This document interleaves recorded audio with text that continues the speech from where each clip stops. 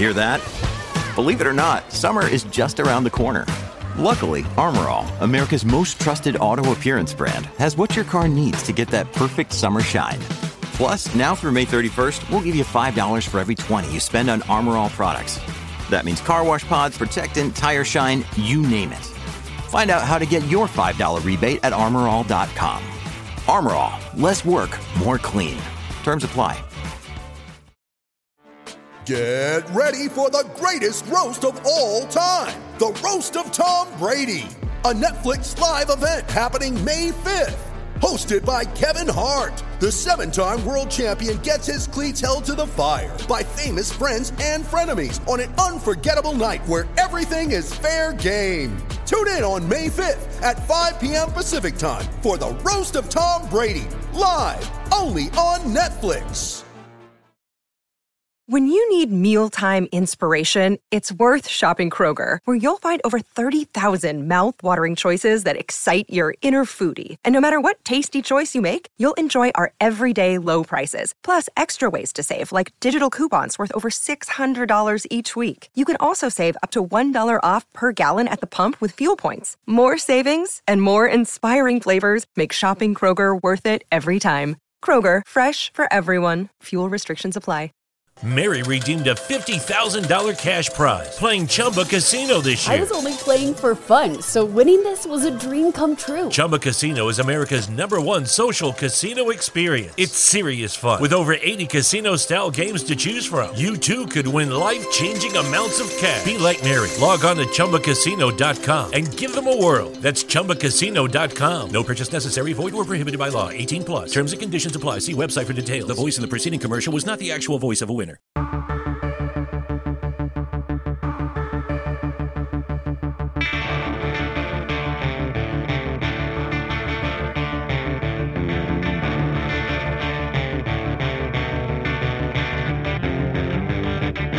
It's the Autosport Podcast. We ask why Formula E is attracting so many manufacturers and review the 2017-18 season.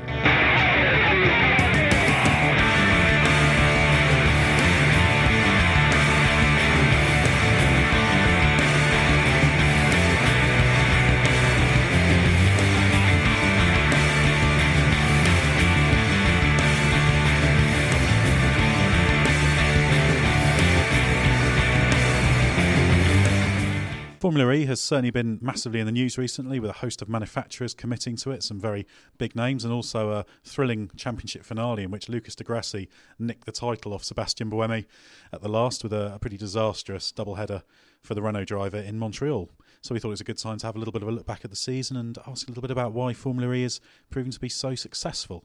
So we've assembled a star-studded panel to discuss it of Formula E specialists, both on and off track. My name is Ed Straw, the editor-in-chief of Autosport. So first up, Nikki Shields, Formula E presenter, pit lane reporter, also science communicator, great white shark with swimmer, if that's the right terminology.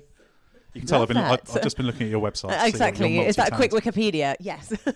But currently at the moment, yeah, exactly. Been part of Formula E since the very beginning, if we can cast our memories back to, I think it was the first Michelin tyre test that we did at the Circuit du Soir back in, I think it was like May 2014, and have followed the Formula E family / circus all around the world, working as the pit lane reporter at all the races. So it's been a pretty awesome 3 years. What's more dangerous, sharks or angry Sebastian Buemi? Well, I think we're going to have to go for it. It depends if Daniel Abt is standing in the way in between the two of you, because, you know, I'd feel quite confident as long as he's there to defend. And we also have a driver who's had a very short Formula E career so far, but a pretty successful one, Alex Lynn, who did a one-off, or a two-off really, in New York for DS Virgin and took pole on debut. So you've shown you're pretty good at this Formula E lark. So are we going to see a bit more of you in electric vehicle racing in the coming years? Well, I certainly hope so. I've enjoyed my time in, short but sweet time in Formula E, but I've sort of been around since January, really working pretty much full time for the DS Virgin team in a reserve and test driver role. And then, getting my first chance in New York was a lot of fun, and hopefully I get more opportunities. From what you've seen, definitely merited to be out there. And there's plenty of drives yet to be confirmed, so even though I'm sure you won't be drawn on it, there's lots of opportunities. And we've also got Autosport's Formula E correspondent Scott Mitchell, who has been following the throes of the season. Obviously, he's been compiling his season review and a top 10 drivers in the Autosport review, which we'll be having a little bit of a look at later on. How's it been for you, Scott? Yeah, it's been a very interesting season of Formula E. I almost feel like I'm a really poor quality hybrid of our two guests here. I'm a very mediocre racing driver and a mediocre podcast guest, so I've got both bases covered there in terms of average performances. So hopefully I can live up to their standard over the next hour or so. But you do have the longest hair out of all of us. How long is that if it was down? Not quite shoulders, but I think I have a haircut that is suitable for a podcast. So no one sees you. We'll leave it at exactly that. Right, yeah. But I will be tweeting and Instagramming a photo of the crew. So if you do want to go, you can see Scott's hair. Head to Twitter. It's also Scott's charity hair, isn't it? Got a Just Giving page, which is justgiving.com/ScottMitchell92. I'm growing my hair, cutting it off when it's long enough, donating it to the Little Princesses Trust, which makes real hair wigs for kids who have cancer and other illnesses that have made them lose their hair. It's growing extremely slowly. I've been doing this since last November, December, and it is still far from being long enough. So maybe by the time we're doing next season's Formula E season review podcast, I'll actually have much shorter hair than this, because I've finally been able to have shaved it off. Well, you've got a bit of competition because you know Steph Blenders, who is the CNN Supercharged producer. The CNN Supercharged show is all about Formula E. Her daughter has done exactly that. She managed to chop off, I think it was about 8 inches. Sounds like you've been beaten Great to cause. it, Scott. When we're looking at Formula E, getting away from the haircut. Well, incidentally, you did describe yourself as a poor hybrid. We don't want any more poor hybrid talk in this Formula E podcast, please. Manufacturers. Porsche and Mercedes announcing they're in. We've got Renault involved, Jaguar, BMW involved with Andretti, Audi with Abt Scheffler, we've got Venturi, Faraday Future next over these emerging manufacturers. Why is Formula E becoming the go-to place for manufacturers, do we think? Why is it being so successful? Yes, it has been so successful as a racing championship, but I think you just have to look at the wider picture of what is going on in the automotive industry. You know, the fact that the UK, for example, they're banning internal combustion engine cars from 2040. We've got the likes of Volvo saying they're not going to be producing them from 2019. I think all car manufacturers know that this is coming. You know, it's more of a question of, we've known it for a while, it's a question of when. They're now realising that actually, if they've got to suddenly move their entire fleet of cars to electric, why not get into electric racing as well?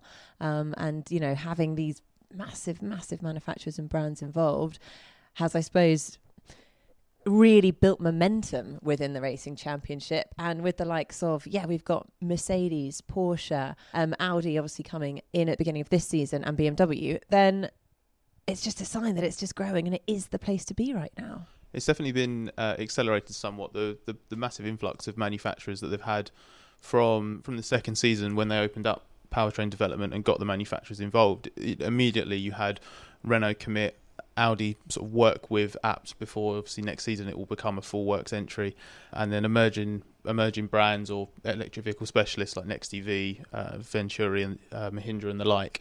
That's obviously given Formula E almost immediate credibility in terms of its ultimate objective, but it's been accelerated by factors outside of its control. For example, the Volkswagen emissions scandal. Manufacturers the world over have had to basically show early that they're committed to moving towards more sustainable energy sources for road cars, changing whether it's full electric or hybrid. That those changes are coming, and manufacturers love to go racing to show off what they're doing, and Formula E is actually a very, very cost-effective way to go international single-seater racing at the moment. There's a lot of criticism about the format of Formula E. There are some people who are very sceptical about it, and it'd be interesting to bring Alex in here in terms of the driving experience. People say, they're not very noisy, they're not proper racing cars, they're not that quick, but they're obviously pretty difficult to drive, even though you try to make them look like they weren't with your pole position straight up. But I think actually what makes it so serious is the quality of teams and drivers that are competing in it. You know, the car itself is evolving very, very quickly as a performance racing car. And I think already the lap times are certainly, even with the same, let's say, power unit, the same battery as it had in Season 1, the technology has moved forward so quickly. And then as soon as by the time we get to Season 5, it'll be a whole different category. So from that side, the benefit of having such great teams and great drivers is how fast forward the championship's becoming. But in terms of the format and the way it runs as a championship, having it all in one day makes it very exciting. You have to be very disciplined as a driver and as a team to make sure you try and control every aspect as you can. If you make a mistake, you'll end up having a bad day, and which is high cost really. But to be fair, it's creating an exciting championship, and it's throwing up different results, which is, come season's end, making it exciting. I'm still surprised that I get complaints on Twitter. I see it on the Autosport accounts as well. That people who are critical of Formula E criticise it for bad racing, for saying that it's boring and that it's not real motorsport. Obviously, you've been behind the wheel of 2 races now. Even the so-called dull Formula E races, a lot happens in them, doesn't it? They're not dull. If you take the average Formula E race and compare it to a Formula 1 race or a DTM race or something like that, from a driver's perspective as much as anything else, there's lots going on, isn't there? I think as a race, from my side anyway, it's always very exciting because you sort of understand the difficulty of how a driver is having to control the race. You know, whether it's energy management, battery temperature, tyre temperature, all of these things. I think I could say that the car's not the most thrilling in the world, but that's what I kind of mean, that the technology is coming so quickly that by the time we get to season 5, we go down to 1 car, new battery, new chassis. It's going to look so much better. And that's the most exciting thing about Formula E, from my perspective, is where it's going to go, not particularly where it's at now. And it's just got such a great chance of going a long way.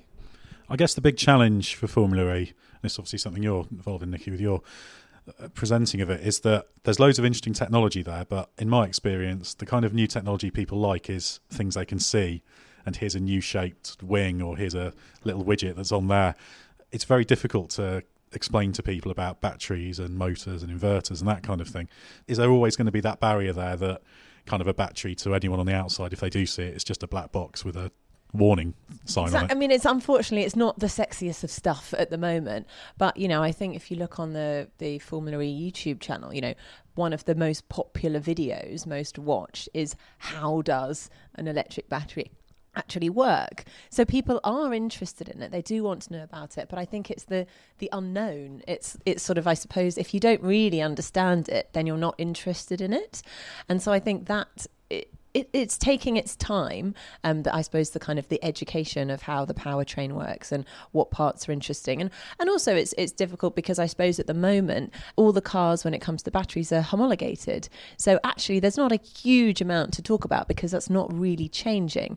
What we focus on in the racing is obviously the amount of power and the usable energy, and ensuring that the drivers are efficient enough to actually end the race with enough energy in the battery. So I think that's something that we focus on quite a lot. Yes, I think we maybe need to help keep educating everyone about it, but it's definitely growing, and there's definitely more interest there, than there was back in September 2014. And I think once in season 5, when season 5 happens, when the cars, because obviously at the moment during the racing, each driver has 2 cars, and they come into the pits, they do a car swap instead of a driver swap. But when we have season 5, we're going down to a super efficient 1 battery, 1 car for the entire duration of the race. And again, I think that is when it's going to become really, really interesting. And again, when we're going to start to see the real stories coming out of all the manufacturers. We've seen it on autosport.com as well, with our analytics for news stories and features, that on a tech side there is a genuine interest and an appetite for information about what Formula E is currently doing tech-wise. Like Alex said earlier, in terms of the direction the championship's going, that tends to pick up a little bit more interest. What Formula E does next and develops into, and how it handles technical development, technological freedom with the influx of manufacturers, is going to be one of its key challenges. We mentioned that maybe the technology isn't the sexiest thing to sell in the championship, but one thing that I've kind of felt that the championship sells a little bit short, and actually in fairness, on the commentary, Jack, Dario, Martin, Bob, whoever is in charge of the commentary, they do try and push in the race, is actually how hard these cars are to drive. And I feel like it's one of the ironies of Formula E that a championship that is based on forward-thinking technology actually harnesses a lot of the traditions of racing better than most other championships. So the driver having a lot of influence over what happens, the fact that the cars are actually quite limited in terms of the mechanical and aerodynamic grip that they produce, the brakes are really tricky, the new technology in the car, driving with regen over 1 lap, managing energy over the race, it's really complicated. And from a driver's perspective, Alex, do you think that there's more that could be done to showcase the challenge that you have behind the wheel? And from your sort of experience of driving Formula 1 cars, junior single-seaters, all manner of sports cars now, how tough is the challenge in Formula E when you're actually behind the wheel? Well, I'd say actually, just to put it into perspective, Formula E is by far the hardest category I've ever worked at as a driver in terms of preparation, driving style, in the simulator, just how much effort each team puts into having the driver up to speed. Because being a one-day format, and we know how difficult they are with only getting one chance in qualifying, you can have the best car on the grid, but if you make a small mistake, you won't qualify up the front and you won't win the race, or there's a very small chance. So from that side, that's also an exciting point, which maybe doesn't get highlighted enough, is there's massive pressure on the driver to get it right. And also, when you get it wrong, it's so difficult to recover. And it's probably something that could be highlighted slightly better. Are you including Formula One in that comparison? Obviously, you've had some involvement there with Williams. The big thing is how little track time you get on the day. And I'm not going to say, it is much easier when you've got FP1, FP2, FP3. The same when I do WEC.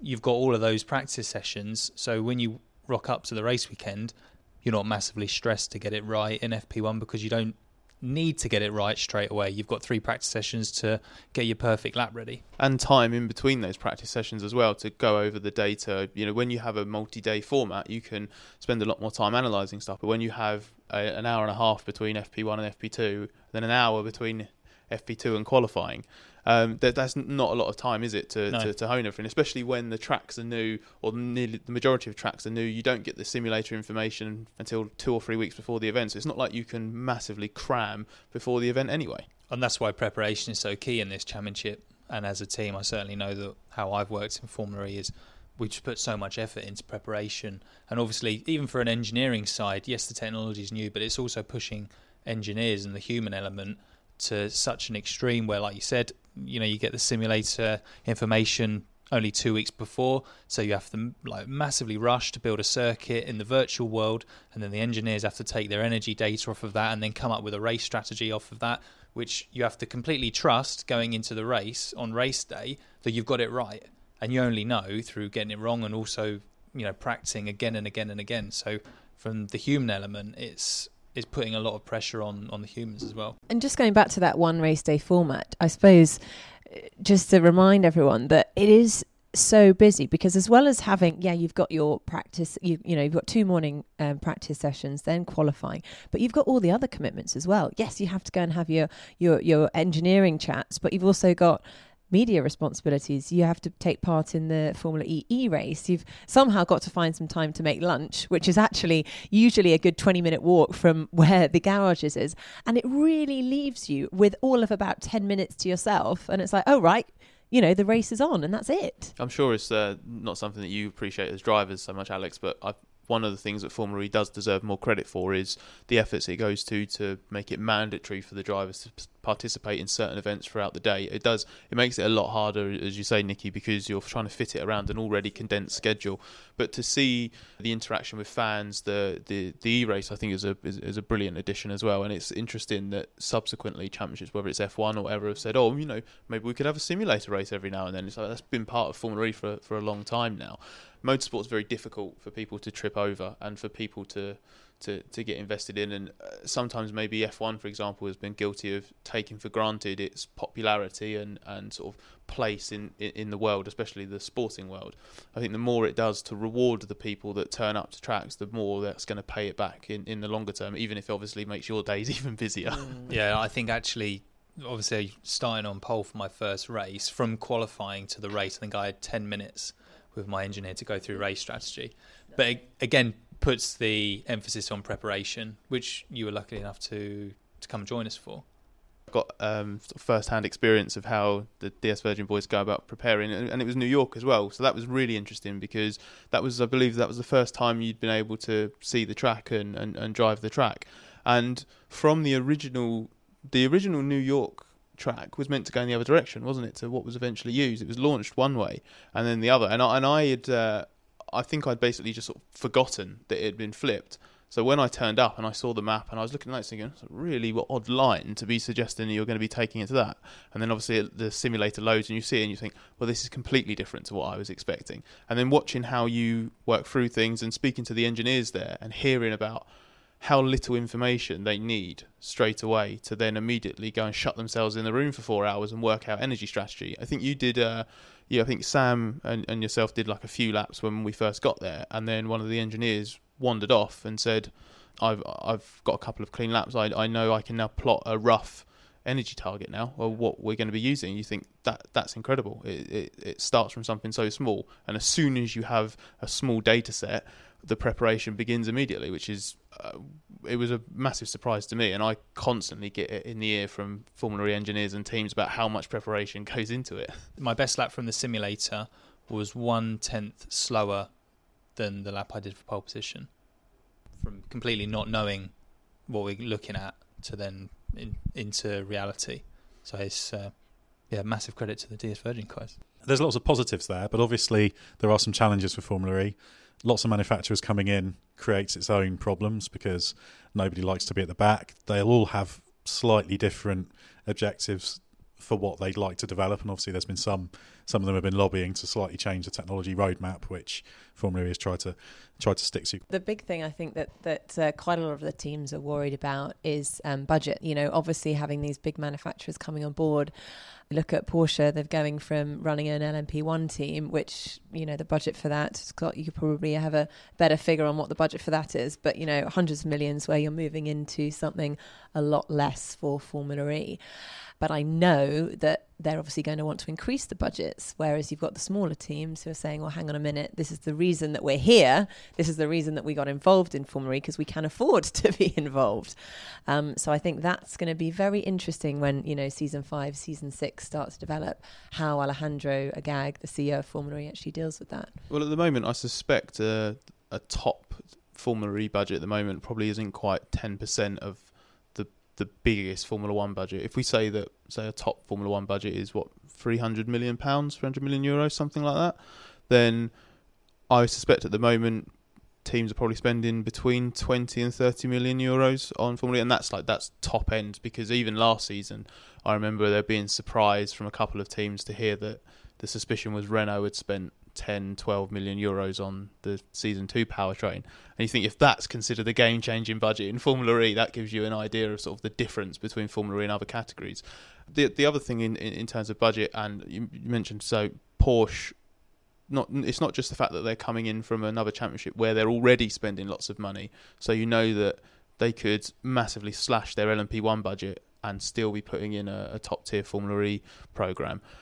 Porsche was one of the brands that was heavily linked to the spec battery supply from Season 5 onwards, and it didn't win. McLaren's technology arm won the tender, but to me it's too much of a coincidence that Porsche was interested in supplying the spec battery, didn't get it, and then a few months later announces that it's going to be entering a works team from Season 6, which is probably maybe a couple of seasons away from when battery technology will probably be opened up. Formula E's made no secret of the fact that it needs to keep a lid on costs. It won't open up chassis development, it won't open up aero development, but one of the things it has to open up at some point is the technology. And in electric vehicles, the battery is king. You know, the biggest thing that electric vehicles face in terms of public a stigma is range, and at the moment Formula E is massively hamstrung by the fact that you have to swap cars mid-race. That does a real disservice to what electric vehicles are capable of. So that's the first thing they need to address, and that's why BMW is going to be coming in with a full works team in Season 5. But when you start looking at more interesting powertrain solutions, whether you switch to harvesting energy from the front axle as well as just the rear axle, four-wheel drive, do you implement torque vectoring, do you open up the battery so it becomes a technological free-for-all? Speaking to Lucas Di Grassi just last week about this, and he said open up those sort of things, and very, very quickly in a year or 2 years you could see Formula E budgets spiral from 10, 20, 30 million euros to north of 100 million euros.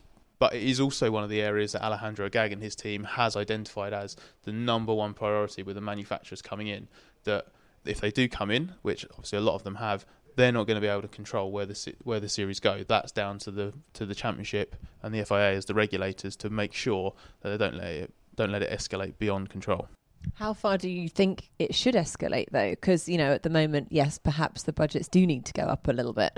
Part of me is very, very curious to see what would happen if you just said, well, pretty much with the exception of Techeetah at the moment, everyone has an alliance to a manufacturer, whether it's an established manufacturer or an EV specialist or an emerging car maker, maybe like Mahindra, or a smaller company like Venturi. Everyone's linked to money, basically, and that's only going to increase in the next few seasons.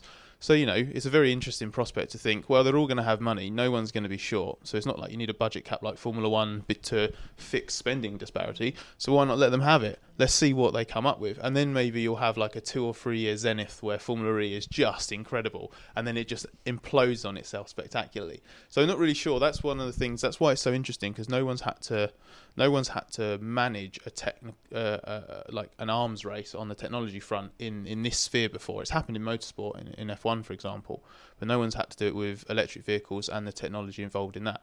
So it will be very interesting. But Ed, you're probably quite a good person to weigh in on this, because obviously with your experience in Formula One has gone through a period where it had boom and bust with manufacturers. Dieter Renken wrote something about this, which you can read on Autosport Plus. But from your experience, how tricky is it to manage this process? I think you've got to accept that manufacturers in motor racing is boom bust. They will invest money.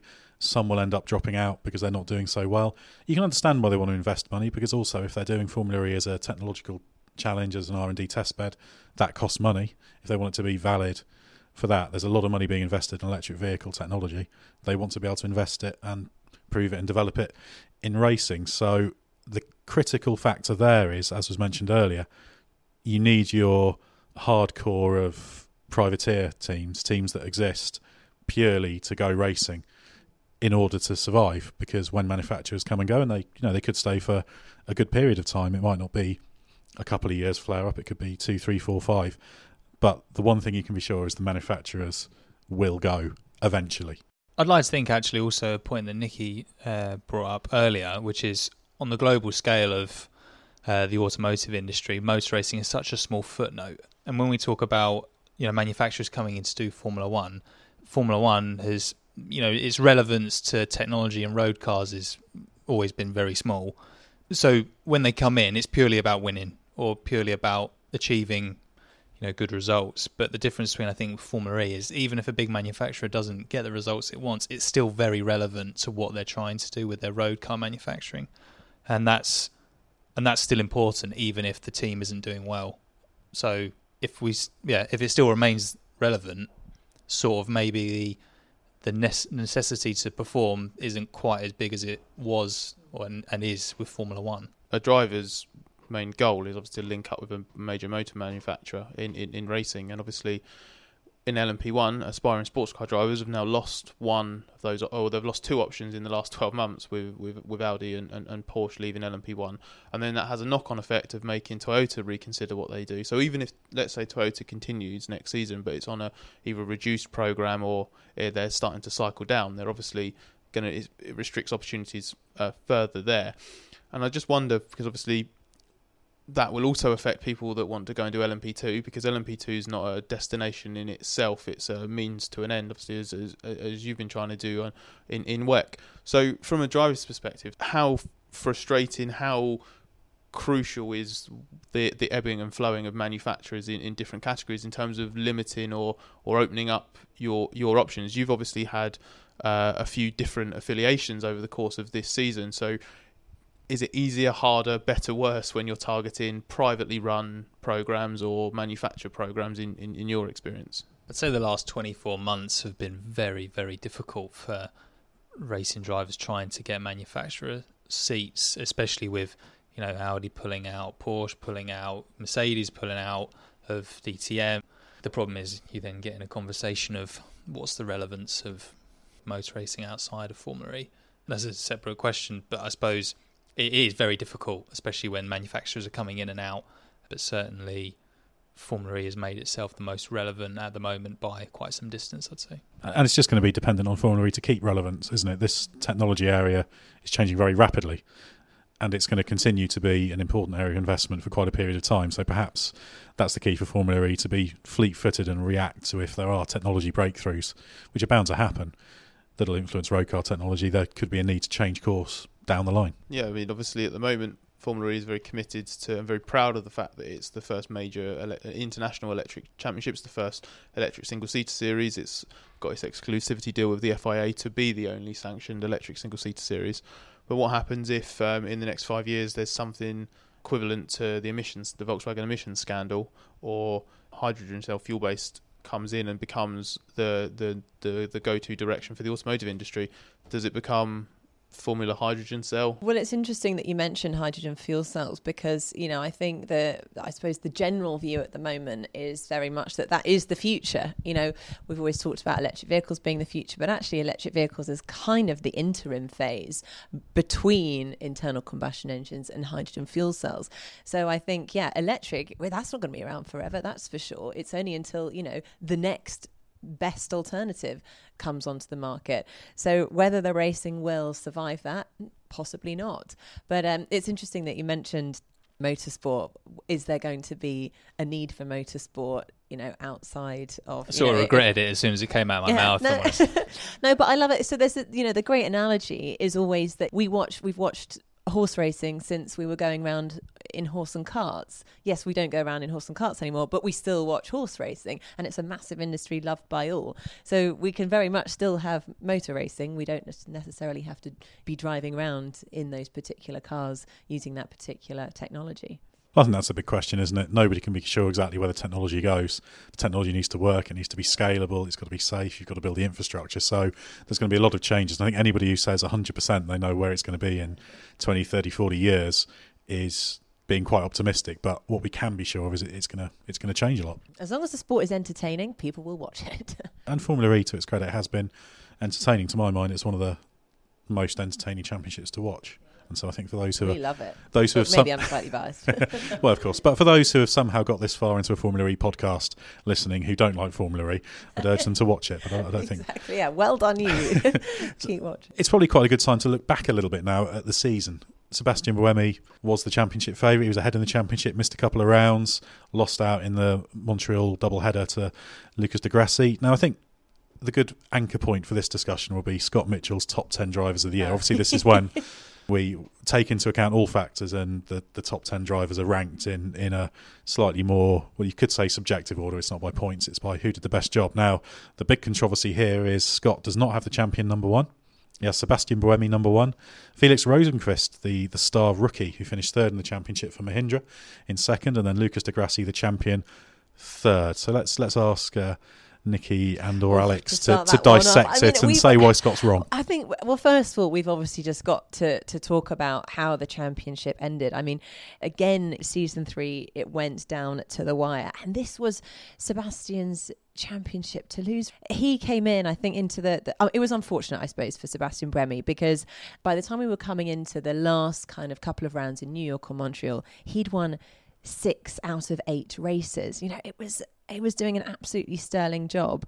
But then Lucas Di Grassi, I think, came in towards the end of the season. He was very fortunate that Sebastian Buemi couldn't make the double header in New York, which obviously this is the moment that the championship changed. And actually, quite interesting, I had a chat with Alain Prost, and he said that he knew kind of months ago, he was like, if Sebastian Buemi is not leading the championship enough that he can have the championship title wrapped up before New York, he's going to throw it all away, because the pressure, he just can't cope with it. And that is exactly what we saw sort of unravel, I suppose, in New York, which obviously allowed Lucas Di Grassi to win the title. But back to your top 10 drivers. Sebastian Buemi won, Felix second, Lucas Di Grassi third. Now, obviously, there's been a lot of talk about Sebastian Buemi he's a fantastic driver, and we're not taking anything away from that, but he also has potentially the quickest car on the grid. So the fact that Lucas Di Grassi has worked tirelessly, and he's probably, I mean, you've said he's got arguably the 4th best powertrain on the grid.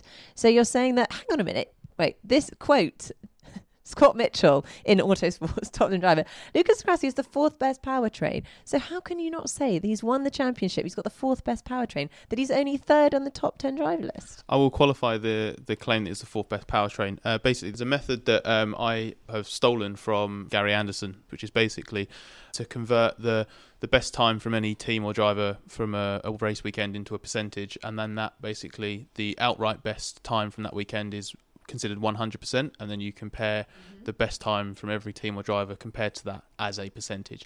Then you take those numbers over the course of the season, and it's not a foolproof way of measuring outright speed, but it's probably the best barometer you've got to actually compare. And when you actually look at that over the course of the year, Renault comes out on top with Mahindra, DS Virgin, and then Abt very, very close behind. There are factors involved, so maybe not getting a completely clean FP2 lap in, for example, 200 kilowatts one race will obviously skew someone's numbers, that sort of thing. But that's in fastest, and I think efficiency is, well, I think is a very different result. And there have also been times this season where the Abt car was considerably quicker than, say, Mahindra or DS and even Renault. You know, De Grassi's race pace in Mexico was fantastic, even though he had the quite ridiculous energy strategy by pitting much earlier under a safety car, so he had to do more than half the race in his second car, but he still had really good pace, even though he was managing his energy a lot more aggressively than others. And in Montreal, he beat Buemi in a straight fight for pole on Saturday, and then won the race reasonably comfortably against the Renault-powered Techeetah of Jean-Éric Vergne. My point is that in raw pace, arguably, over the course of the season, 4th best powertrain, which, and I know I'm sort of basically arguing against myself here, actually means that you could argue that at times he was in the 5th fastest team, because obviously Techeetah is a customer of Renault, so there's another team that was potentially in between him and winning. But I'm not going to give you any more ammunition to take shots at my top 10. Question your reasoning behind it. I mean, the other thing which I love, you've actually said Sebastian Buemi obliterated his teammates. Well, actually, Sebastian Buemi came 2nd and Nico Prost came 6th, whereas Lucas Di Grassi came 1st and Daniel Abt came 8th. With so that, I would say that Lucas Di Grassi obliterated his teammates. Problem there is that obviously when you go straight off of results on a championship table, it's not always totally accurate. And Abt actually had a really good season, much improved from last year. And I remember speaking to him in Mexico when he'd been stripped of pole position for one of the tyres being under the minimum stipulated by Michelin. And there, Abt had put it on pole, and Lucas had another qualifying session, the second time in, I think, the first four races where he didn't do a great job in qualifying. And I remember Daniel was basically sort of intimating that there was a second race in 4 that Lucas had been very, very fortunate in the race, having had a bad qualifying, got caught up in first lap drama, so got damage. Exactly what happened to Buemi twice in Montreal. The difference between the two is that Buemi in Montreal didn't get a safety car to bail him out, and Lucas did in Hong Kong and Mexico. And regardless of how well he executed that situation, Lucas was really, really lucky that the race went his way. So we managed to get a situation in Mexico where Abt had put it on pole, had done the best job out of the two drivers, outperformed his teammate comprehensively, and come the race, Abt puts in a charging drive from the back of the grid to, I think, maybe 6th or 7th in the race. There was a bit of late race drama. And whereas Lucas went from the back to first, not really through his own control. And that sort of summed up. Well, we say they're not through his own control, but I find that, we always say it, luck. Daniel Abt always gets bad luck. Lucas Grassi always gets good luck. I don't think that is luck. That is strategic. That is being smart. That is consistency. I don't think. I mean, it's a very bold strategy for Lucas to plan first lap damage in Hong Kong and Mexico. That one in particular, but just generally on the whole, the amount of times we say Daniel Abt's had bad luck. But he does, because the car stopped at the end in the car stopped several times this season. He's lost a lot of points for factors outside of his control, whereas Nico, for example, at Renault, to go back to the he drives the car. I'm not sure that it is. And going back to the original point, the comparison to the teammates, I like Nico Prost. He's a very nice guy, and he's proven that he's very quick. He won a race in season 1. He was genuinely competitive in this championship in season 1. He won both races at Battersea Park at the end of season 2, admittedly with the title favourites out of the picture. He was first pole position as well. Yeah, I mean, he has proven that he knows how to drive these cars quickly. But in a car that Buemi won half of the races in this season, or half the races that he was there for this season, he won 6 races, 6 of the first 8, 6 out of 12 in total. Nico didn't even get a podium. Nico had 3 fourth-place finishes at the start of the year, and then didn't finish higher than 5th, I don't think, over the rest of the season. He was absolutely battered by Seb this year, and it might not. I don't know off the top of my head, can't think what the gap was in terms of points between Seb and Nico, and then Lucas to Daniel. But I think in terms of actual performance in the cars over the weekend, what they got out of their respective packages, Daniel did a much better job at Abt than Nico did at Renault. Fair enough. Alex, what do you think of that? Well, here's the question for Alex. If you were going into this scenario, into a season, would you rather have the Edams Renault car missing 2 races, or the Abt Audi Schaeffler car that Degrassi had with a 2-race advantage in terms of winning a championship? Yeah, that's a good question. And while you're having a think, I can also throw in a little stat that obviously the missing the double header was critical for Buemi, but actually Degrassi's points all there, 22, was slightly smaller than his eventual championship winning margin. So, but then we're assuming that Buemi doesn't score anything. That's very true, yeah. But it says it's not an absolute slam dunk in terms of that. But the question, which situation would you rather go into the season in? I would rather have the Lucas Degrassi situation, really, because it's true that it's, well, even though to be fair to Seb, he did an outstanding job before New York to win 6 out of 8 races. It's not a nice situation to be in, to know that you're going to have to miss a weekend. So from that point of view, it sort of adjusts things mentally from a driver's point of view. But I don't think you can really put an answer to it, because to be fair to Seb, he won half the races of the season, whilst he didn't finish a third of the races, but he managed to win half of them. Yeah, so basically he had 6 wins. He was excluded from 2 races. He was responsible for his own failure to score in Mexico, apart from, I think, a point for fastest lap.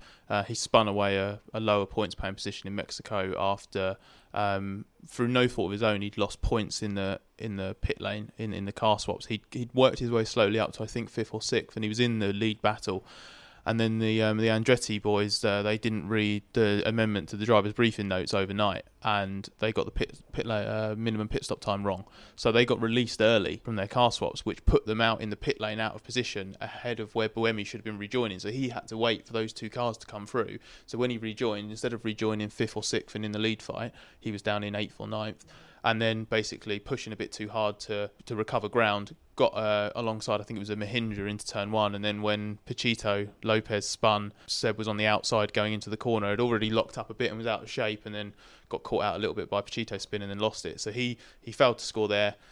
He was excluded from race 1 in Berlin, obviously, and then he didn't do the 2 races in New York, and then he was excluded from the penultimate race in Montreal, and then because of his poor qualifying performance in the second race in Montreal, the season finale, he picked up damage on the first lap, had to stop early, and did a brilliant job fighting back from the back to 11th, which was amazing because he was about 15 seconds behind the pack at one stage, but got back to a pointless 11th. So I think I'm all right in saying if he didn't win, he didn't score points from a top 10 finish. He got a point in Mexico for he only scored points by winning. Yeah, basically. There you go.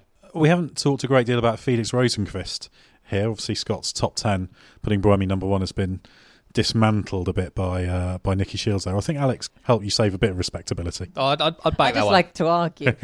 Officially, I'd back that one. That's what it's all about. But Felix Rosenqvist, who's number 2 in Scott's ranking, rookie season, got his first win in Berlin.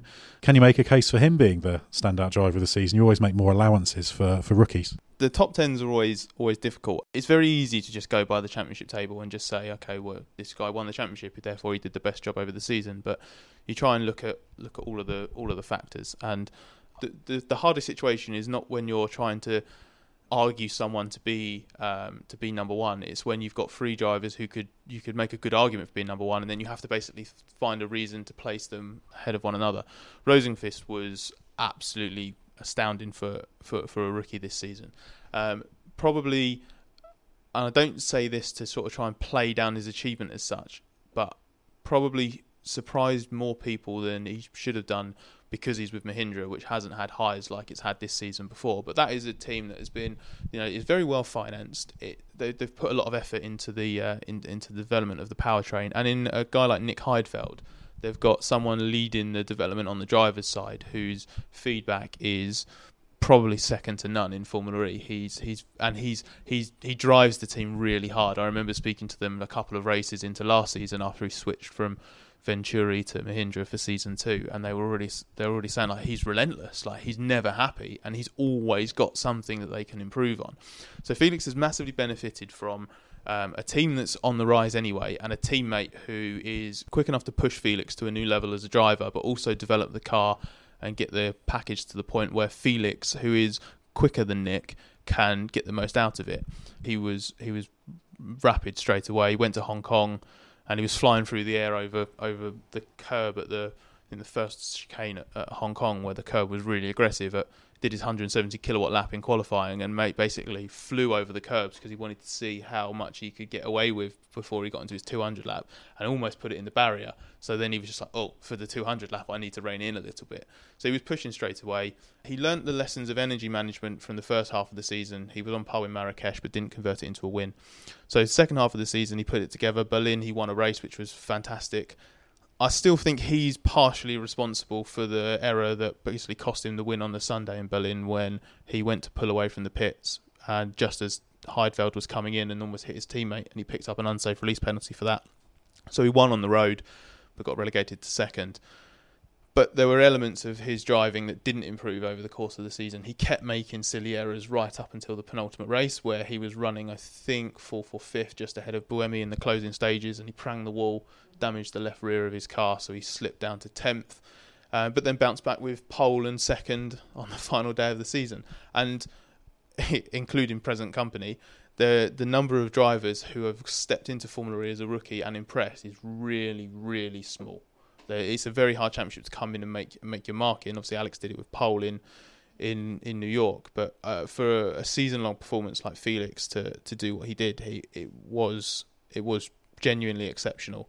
Absolutely. I mean, I think I couldn't agree with you more, actually, in this instance, Scott.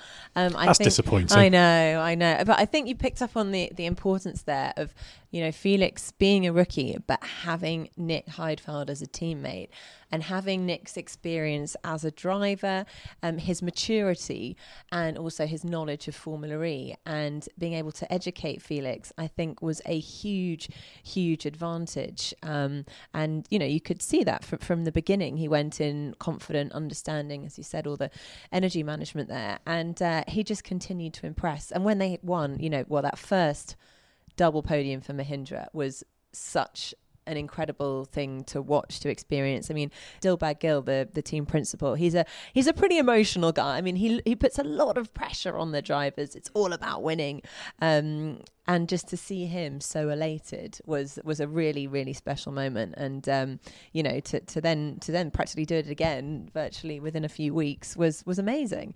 But I think, Felix Rosenqvist in second, I think that sits well. It's probably worth having a quick run through the rest of them. I don't want to go over every single driver, but in Scott's rankings, he had Sam Bird 4th. Obviously, Sam had a couple of wins. Nick Heidfeld 5th, who, as is his wont, didn't win any races but had a lot of podiums. Interestingly, Nick Heidfeld has now got the record for most podiums without a win in both Formula 1 and Formula E, with 13 and 7 respectively. So he's got a good record there. Nick Jean-Eric Verne in 6th place, who finally got his first race win at the end of the season. Jose Maria Lopez 7th, Mitch Evans 8th in the Jaguar, Robin Freins, Andretti driver 9th, and Oliver Turvey in 10th. So is there any of those drivers that people want to get excited about or argue a case for being higher or lower, or even anyone who's not even in the top 10 who people are outraged? Come on, Nikki, we're expecting you to demolish Scott now. I want to have a quick mention of Mitch Evans, actually, because I think he had a huge amount of pressure on him. Jaguar, their return to racing after a 12-year hiatus. They have a huge marketing budget, much bigger than all the other teams probably put together. So they're probably in the press more than any of the other teams. So I think there was a lot of pressure on them to deliver through, I suppose, no fault of their own, really. They were underprepared due to the timings. They just didn't have long enough to actually focus on preparing the powertrain. So they did finish in terms of the team's championship right at the bottom, but Evans has done really, really well. I mean, I think he qualified in the top 10 4 times, unlike, I'm not quite sure about his teammate, but his teammate Adam Carroll didn't compete at that kind of level at all. And he got the first 4 points for the team, finishing 4th in Mexico City, which is, I think, a pretty impressive result, given that he maybe didn't have the right or the best tools to achieve what he wanted to achieve. He was under a lot of pressure to perform this season because he got that seat ahead of a very talented young British driver who's probably got a bright future in Formula E and is also a very good guest on this podcast at the moment. So Mitch was obviously in the part of the shootout at the start of the season to get that drive. Obviously Alex and Harry Tinknell were also there. Adam Carroll was, I think, locked in. At the time they weren't really committing to anyone, but Adam was basically locked in early because he'd done a lot of the development testing. He recovered from a bit of a difficult start, which I think probably wasn't helped by his lack of testing before, then paid the price a little bit for Jag's approach to how they were going to pick their drivers. He had a sort of needless error in Marrakesh, but after that, the sort of extended weird 3-month break between Marrakesh and Buenos Aires really helped the team. I think they dug into the data quite a lot. But after that, Mitch was very, very good at extracting the most from the car, and you can never get more out of a car than it's capable of, but you can always put a car higher than it deserves to be if you get the most out of it and other people under-deliver. And in Formula E, people under-deliver a lot because it's really easy to make mistakes. But the difference is that a rookie in a bad package didn't make as many mistakes as other drivers. And he comprehensively, we talked about earlier about teammates obliterating other teammates, and Mitch has put Adam firmly in the shade this season. I will be very surprised if Mitch doesn't get a second season at Jaguar, and for the same reasons, I'll be surprised if Adam stays on, because I think Mitch has outclassed him too much this year. The biggest praise that you can put on Mitch is that the battle for 7th in the Teams Championship, which obviously isn't one that people really focus on, but when you actually look at the final point standings, Jaguar was embroiled in a really fierce fight at the end of the season, where there were 4 teams that were separated by only a handful of points, and Jaguar finished last, but they were right in that fight for 7th. And had the last few races gone a little bit differently, there's a very good chance they would have nicked 7th or 8th in the Team Championship. The biggest thing I can say about Evans is that without him, they'd have been absolutely nowhere near.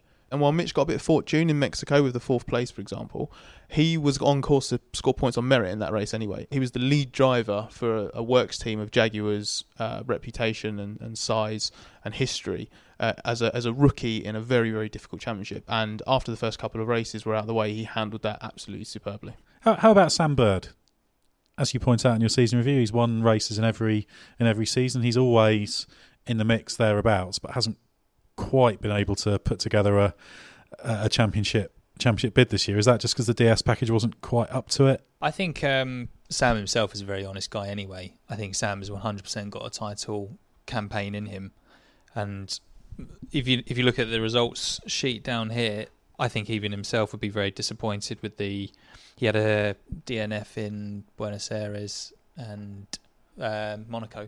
I think those are 2 races that took him out of the just outside the title fight, which is a shame because he was very close, and actually his performances all the time were very good. It's just, I think, 2 or 3 DNFs or 2 or 3 non-scores which took him slightly out of the title fight. But in terms of winning 2 races, other podiums as well, like in genuine pace, he was always right up there. He was very unlucky. He could and maybe would have won the season opener in Hong Kong, but there was obviously a problem getting the second car to start in the car swaps, and then he was second in Marrakesh. He said after Marrakesh that Buemi was in a different league at the moment, and I think he was concerned about the race pace, because I think the DS package was really potent, had the capacity to be really, really quick, but maybe lacked a bit in race trim. We talked about how important efficiency is in this championship, and obviously Renault seemed to have the edge there. But yeah, it was the back-to-back, not pointless races, because I think he got fastest lap in Monaco and Paris, but the DNF in Argentina, and then the 2 back-to-back 1-point scores that damaged him, and he had a bit of a set to with Pachito in one of the races in Berlin as well, where they went, I think, wheel to wheel, and he got caught out and he got shuffled back in both of those races, and you sort of thought at that point, Jesus, this guy's season sort of not going off the rails, like not necessarily through any fault of his own. Obviously, it's really easy to just get a knock in Formula E and damage an end plate or something, or one of the pods behind the rear wheels, and have to pit. So to bounce back the way he did and win the opener in New York, I would imagine he was particularly relieved to have done that. And then came back the following day and did it all over again. I mean, winning 2 races in a weekend, that's pretty impressive, isn't it? Especially when you got your boss. I mean, Sir Richard Branson was there as well. Maybe he brought some good luck. How about Jean-Eric Verne? the team I like to call Technical Cheetah had the Renault powertrain. It's pretty much always quick, isn't he, Jean-Eric Vergne? He seems a little bit like when he was in Formula One, where the pace was unquestionably there, and there were times when everything came together and he was absolutely fantastic. But there are other times when things just went off the rails. Is he somebody who underachieved, or is the difference in points just down to the fact that the team wasn't quite at the level of the Renault Edams team? It's a tough one because he is always quick. I mean, in quali, his first lap is always unbelievable. His second lap, because obviously you go into Superpole, was never quite as quick as his initial quali lap. I don't know whether that was an issue with the tyres or whether that was an issue with him as a driver. But interesting that it has taken up until the last race of season 3 for him to bag his first ever Formula E win. I mean, despite the incredible pace, he was one of the only drivers, obviously alongside Alex, to come in and put it on pole in his very first race in Punta del Este. So he was on pole position for his first race. So we had huge high hopes for him, and he has been quick, and yet it's taken him this long, nearly 3 seasons, to get his first win. One of the things I was saying all season was that he needs to learn how to race these cars, not drive them quickly. If he has mastered it, Montreal would suggest that he's cracked it, because the way he chased down Rosenqvist and won the final race was a bit Buemi-esque in terms of managing his energy well. He was able to run a lap longer than Rosenqvist and then use the extra energy in the second stint to close him down, pass him with ease, and then control the race to the end. The jury's still out on whether he's got that level of consistency in him, because if you look back over the course of his season, you had the team ruined his race, ruined his chance of pole in Marrakesh by not sending him out into the pit lane early enough. If you remember, they sent him out too late and the light was red at the end of the lane, which was amateurish.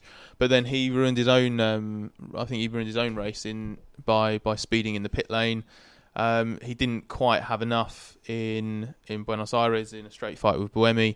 Then he had problems sort of in a couple of other races as well. Berlin, he was awful in terms of energy management. I don't recall the team ever saying that there was a particular problem, but there's a brilliant video that Formula E put on YouTube, which was a sort of collation of like Jev's radio messages over the course of the race, and it's calamitous. Like, you do feel sorry for his engineer in those situations, because he does seem to be, when it starts to go away from him, he does seem to be a particularly difficult guy to work with. I've got the impression that the DS Virgin guys this year have been a lot happier with the dynamic with Sam and Pachito and working with a guy like Pachito, because as much as I think Jev left with not exactly on bad terms with anyone at the team, I think they just felt that Sam was a guy that you can get on with, and he'll work around stuff, and he's pretty calm on the radio, and if he's got problems you can just get on with it. And you'll know this, Alex, from your experience now of the 2 races.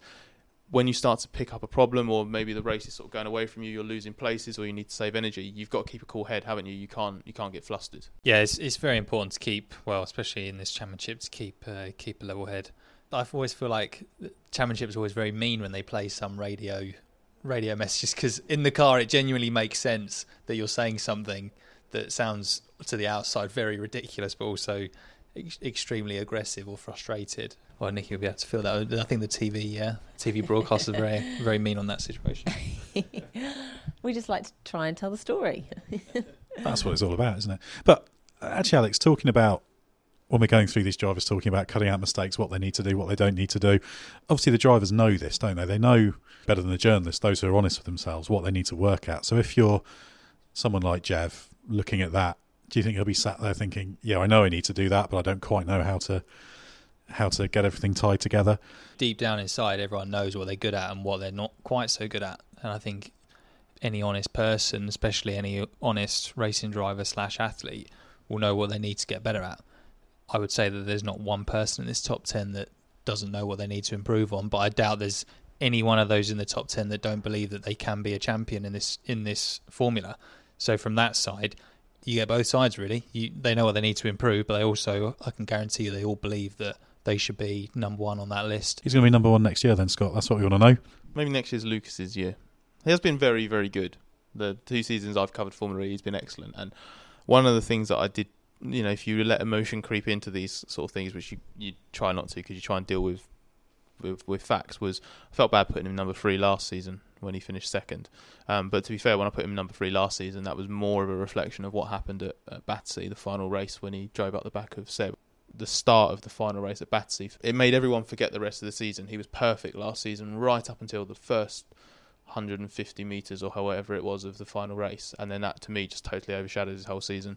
So maybe next season's his year. Obviously Apps will be fully fledged works Audi team next season. They've got a bit of work to do to match Renault in terms of potency over the course of a season. But then of course you're going to have DS Virgin's improvement from last season to this season was massive. Mahindra stepped up the game. Techeetah will be better in its second year of a Renault. Next EV went from the back of the grid to Super Pole contenders this time round, but they had an inefficient powertrain, so they're going to want to change things. BMW won't be happy that its technical partnership with Andretti resulted in just a handful of points finishes this season. Dragon Racing went from being right at the front to right at the back with Faraday, so that will need to be resolved. And obviously one of the big thing really is what's Jaguar going to do in its second season. Next season, Lucas joked about this last week. He said Formula E is only getting harder. It's got harder every season. The drivers are getting better. The teams are getting more professional. There are more manufacturers coming in. It's getting harder and harder to win. So he's very, very thankful that he's got one now. And of course, we should say from Alex's perspective, because we're expecting him to hopefully try and get a drive, so of course he'll be number one next year. That's what you should have said. Goes without saying, Scott. Every driver thinks they should be number one. That's in the DNA of the racing driver, isn't it? Well, unless anybody has any other business they want to raise, any topics we haven't talked about, maybe they want to talk a bit more about Esteban Gutierrez. I think we've covered the championship season just completed and the state of the whole thing pretty well. So thanks very much to my guests, Nikki Shields, Alex Lynn and Scott Mitchell. And just urge everybody to check out autosport.com for our in-depth coverage of Formula E and all the other racing categories around the world, including Formula One, and our Autosport Plus subscriber area for in-depth features and analysis. Autosport Magazine's out every Thursday. The August the 17th issue, which is on the shelves now, has Scott Mitchell's controversial season review and driver top 10, so you can read that and complain at him over social media. So thanks for joining us. We'll be back soon with another Autosport podcast.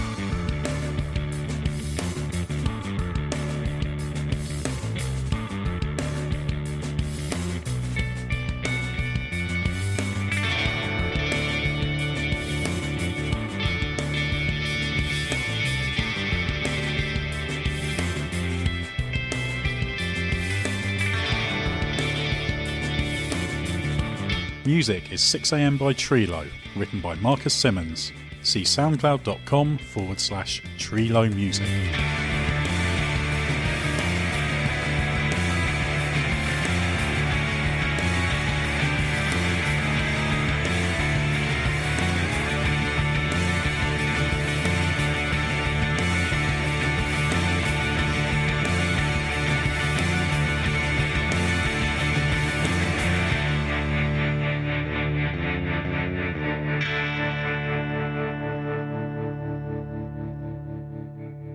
Mary redeemed a $50,000 cash prize playing Chumba Casino this year. I was only playing for fun, so winning this was a dream come true. Chumba Casino is America's #1 social casino experience. It's serious fun. With over 80 casino-style games to choose from, you too could win life-changing amounts of cash. Be like Mary. Log on to ChumbaCasino.com and give them a whirl. That's ChumbaCasino.com. No purchase necessary. Void or prohibited by law. 18+. Terms and conditions apply. See website for details. The voice in the preceding commercial was not the actual voice of a winner. The world is waiting for new thinking, for bold ideas that embrace a globally connected community, working together to create a better future for all. And that future, it can be found here at UC Riverside. Bold hearts, brilliant minds.